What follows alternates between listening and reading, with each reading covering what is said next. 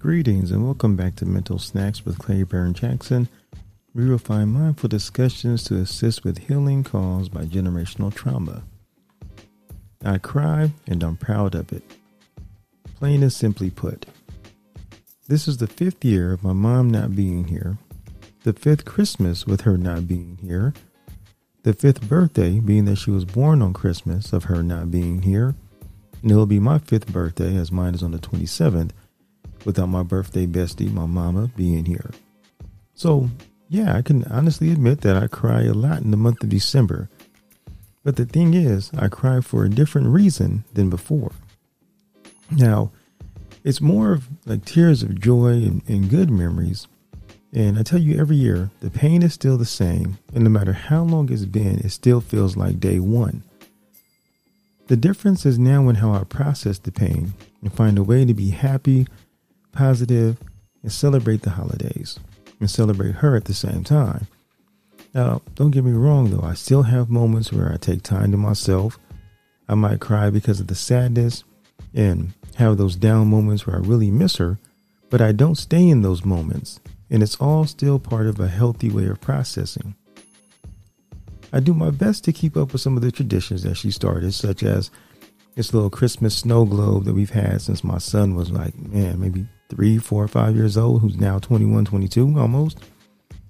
And I'll still make my rum cake for my birthday like she did. And on her birthday, I'll still turn around and have a glass of champagne at midnight, and I'll still pour one for her. And of course, at this point, I drink it, but y'all know how that works, right? So I talk with my sisters and we talk about how excited my mom was for this time of the year. Like this was all her month and her celebration. On Christmas, she would have boxes that would be stacked high and wide. I would buy her the newest and the flyest jogging suits that were out at the time with the matching shoes and shirt. And that was kind of like our own little tradition that we had. Now, my mama, for those of y'all who don't know, that lady stayed fly. She never went to dress like an old lady. She never went to get those dated clothes. So that's kind of how me and her started the whole jogging suit thing. But the crazy part is, talking to my sister the other night, I just found out that when my mom passed, she was 76 years old. But her spirit was that of somebody way younger.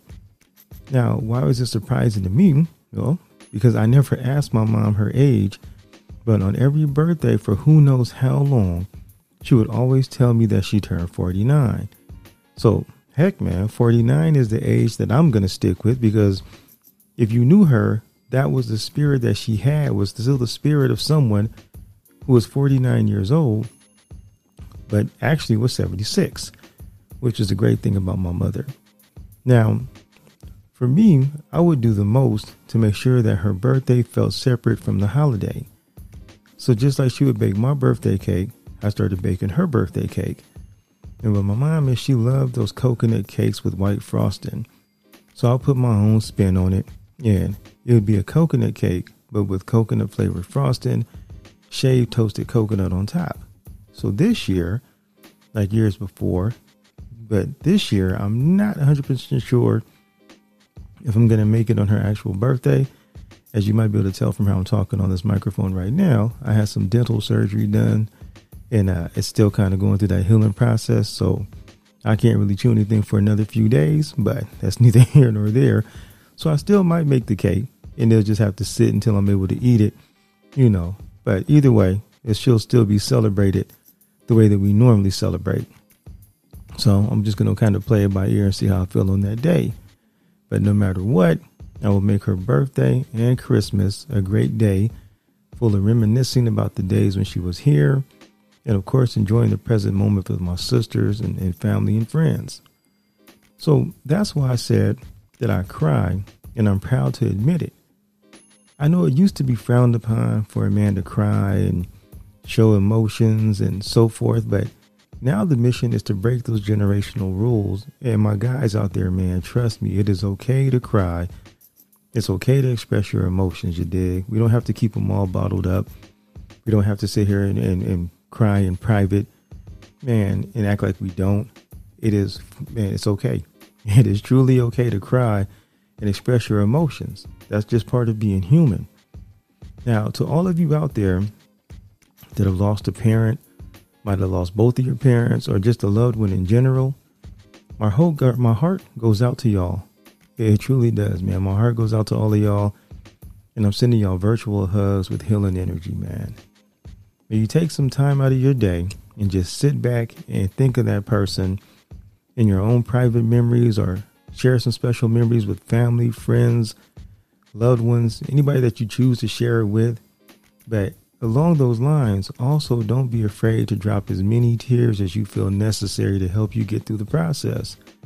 Like I said before, those tears are going to be a mixture of joy, sadness, missing somebody, but then the happy times that you had with that person. Those tears are going to be a mixture. But either way, drop as many tears as you need to deal with it and process it. And for those of you that are listening that have friends in this situation, reach out to them and let them know that you're here for them. Because a lot of times, the ones who have suffered the losses, we tend to say that we're okay. We tend to say that we're all right. But knowing deep down inside, we're really not. So just knowing that somebody is there that we can talk to, that we can reach out to, share some of these stories, share some tears with, and not be judged, man, that's huge. So please reach out to your people out there, man, and let them know that you're here for them. Understand what I'm saying? But anyhow, so in closing, I want to wish my mama, BKA Dukes, everybody around me knew that I called her Dukes, happy heavenly birthday. She would have been 82 years old this year, or 82 years young, I should say. But happy birthday to Dukes.